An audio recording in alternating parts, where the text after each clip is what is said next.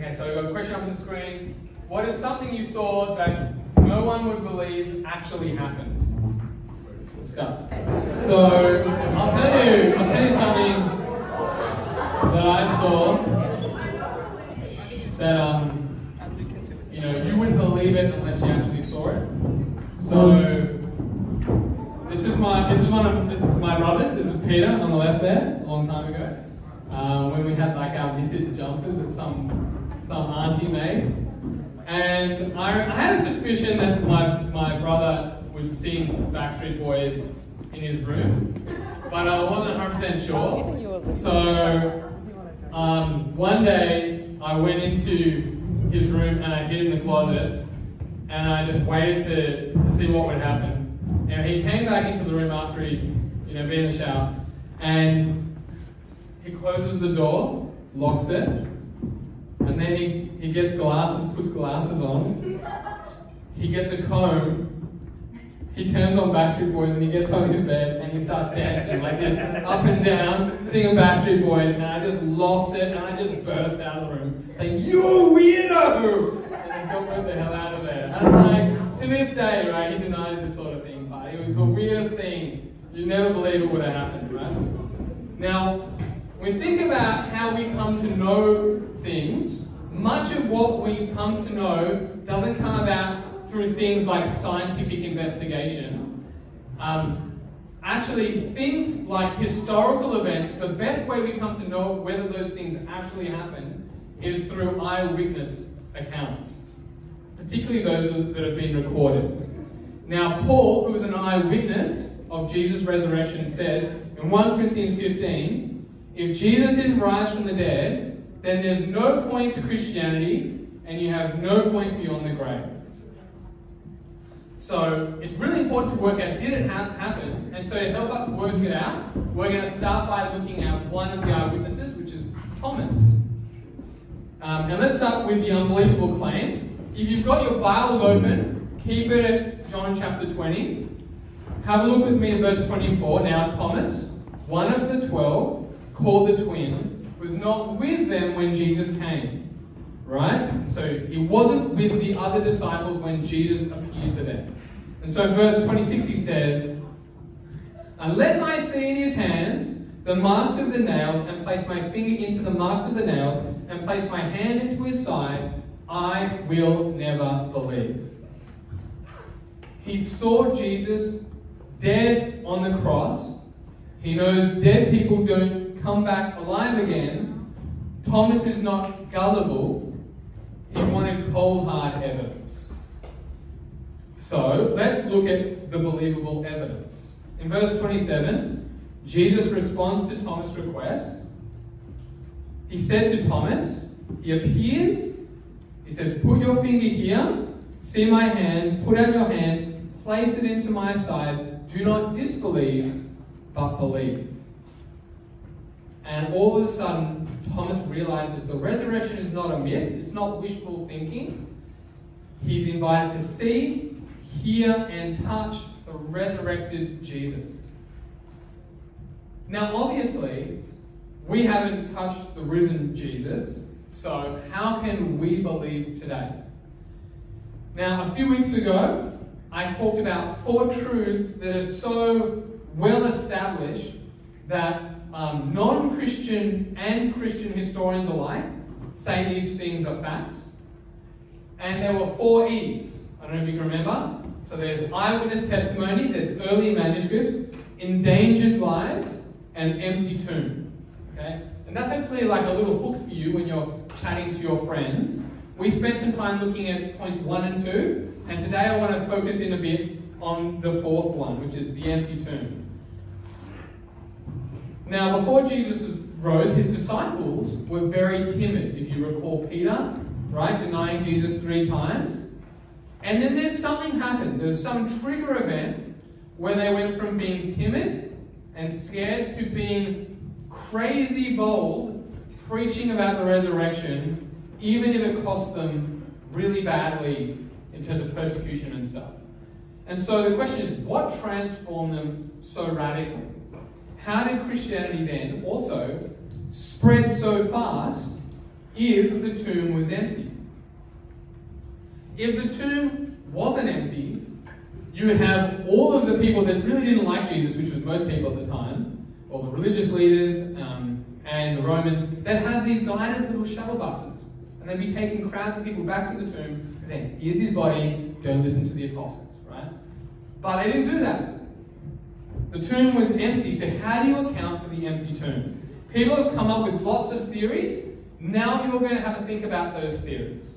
In your groups, you're going to be looking at the following arguments. So group 1, grave robbers took the body. You're going to discuss how would you respond to that. Is that a viable explanation? Grave robbers took the body. Group 2, religious leaders and Romans took the body. You guys think about that. Do you have a response? Group 3, Jesus didn't actually die. That's you guys. And fourthly, Jesus' friends took the body. That's you guys. You've got a butcher's paper that's coming around. So one person can kind of do a mind map with that question or that argument in the middle and draw on behalf of the group. Okay? And in a couple of minutes, we'll come back together. All right, guys. Choose someone from the group to report quickly back what your group came up with. What is your response to that? Grave robbers took the body.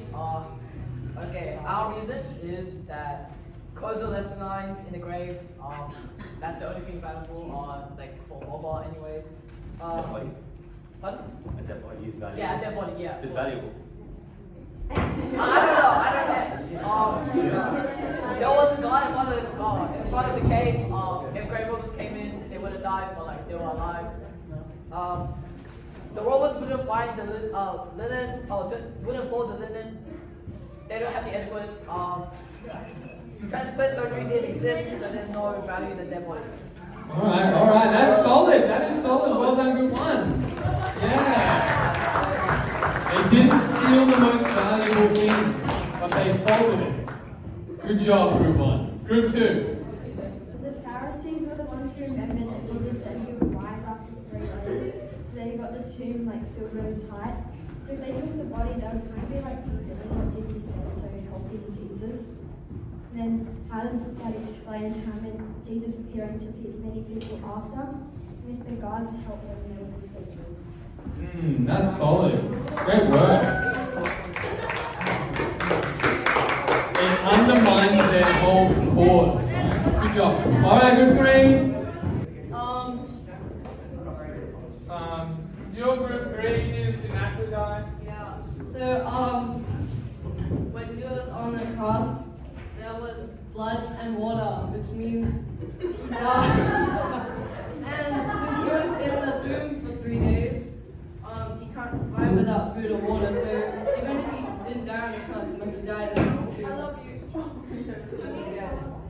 That's solid. Great. Very helpful. The blood that came out was separated into water and blood, which shows death. Yeah. The other thing is, even if he did survive, how did this dude that had a spear put through him roll away a heavy tomb and then beat off the guards and run away? Like, all right, fourth table. All things Peter would have been destroyed, and he denied Jesus. Why couldn't people find it afterwards? 500 people saw Jesus after he died. Guards were protecting the tomb, and the Bible says angels appeared and guards fainted.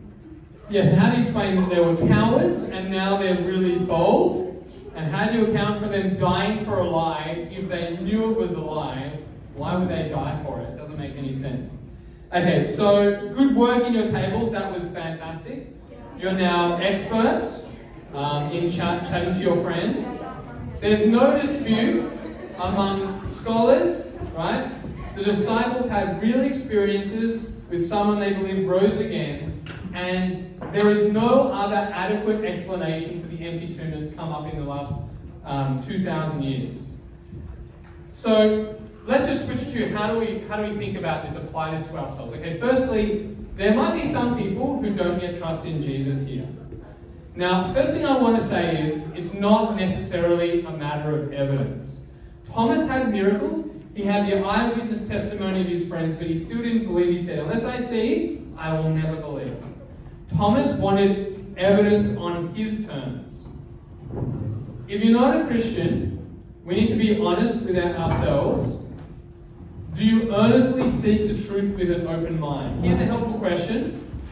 If God was able to convince you that there was sufficient evidence that Jesus rose from the grave, and you could be convinced tonight, like you could be brought that evidence tonight, would you be willing to believe tonight?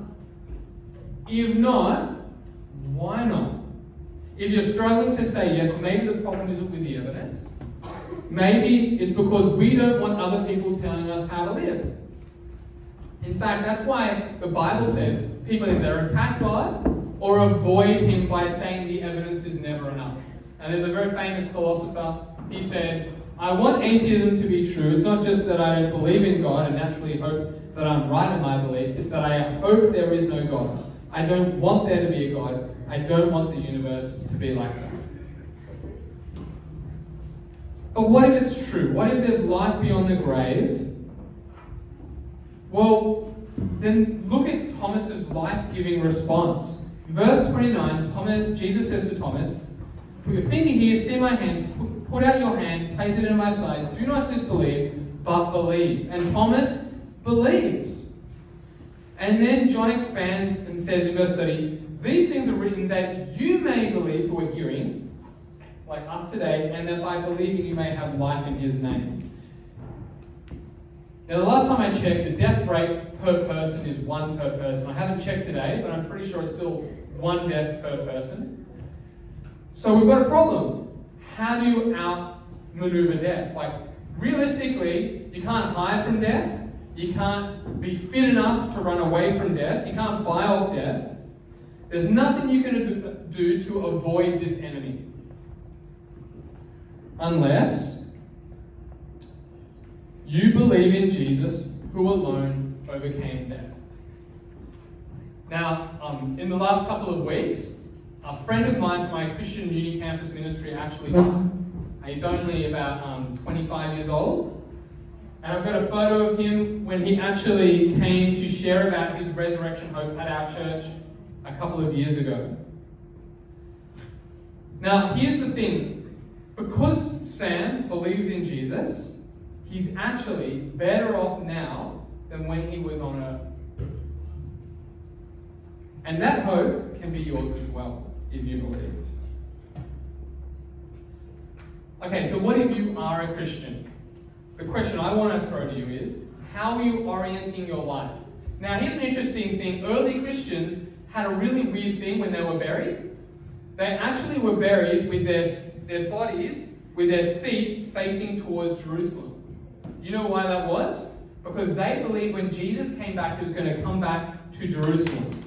And so their whole life and their whole death was oriented towards the resurrection. To be a Christian is to orient your life and your death to the resurrection. And so a way to think about it is, would others see a radical kind of hope displayed in your life? Francis Chan put it this way, I don't want my life to be explainable without the Holy Spirit.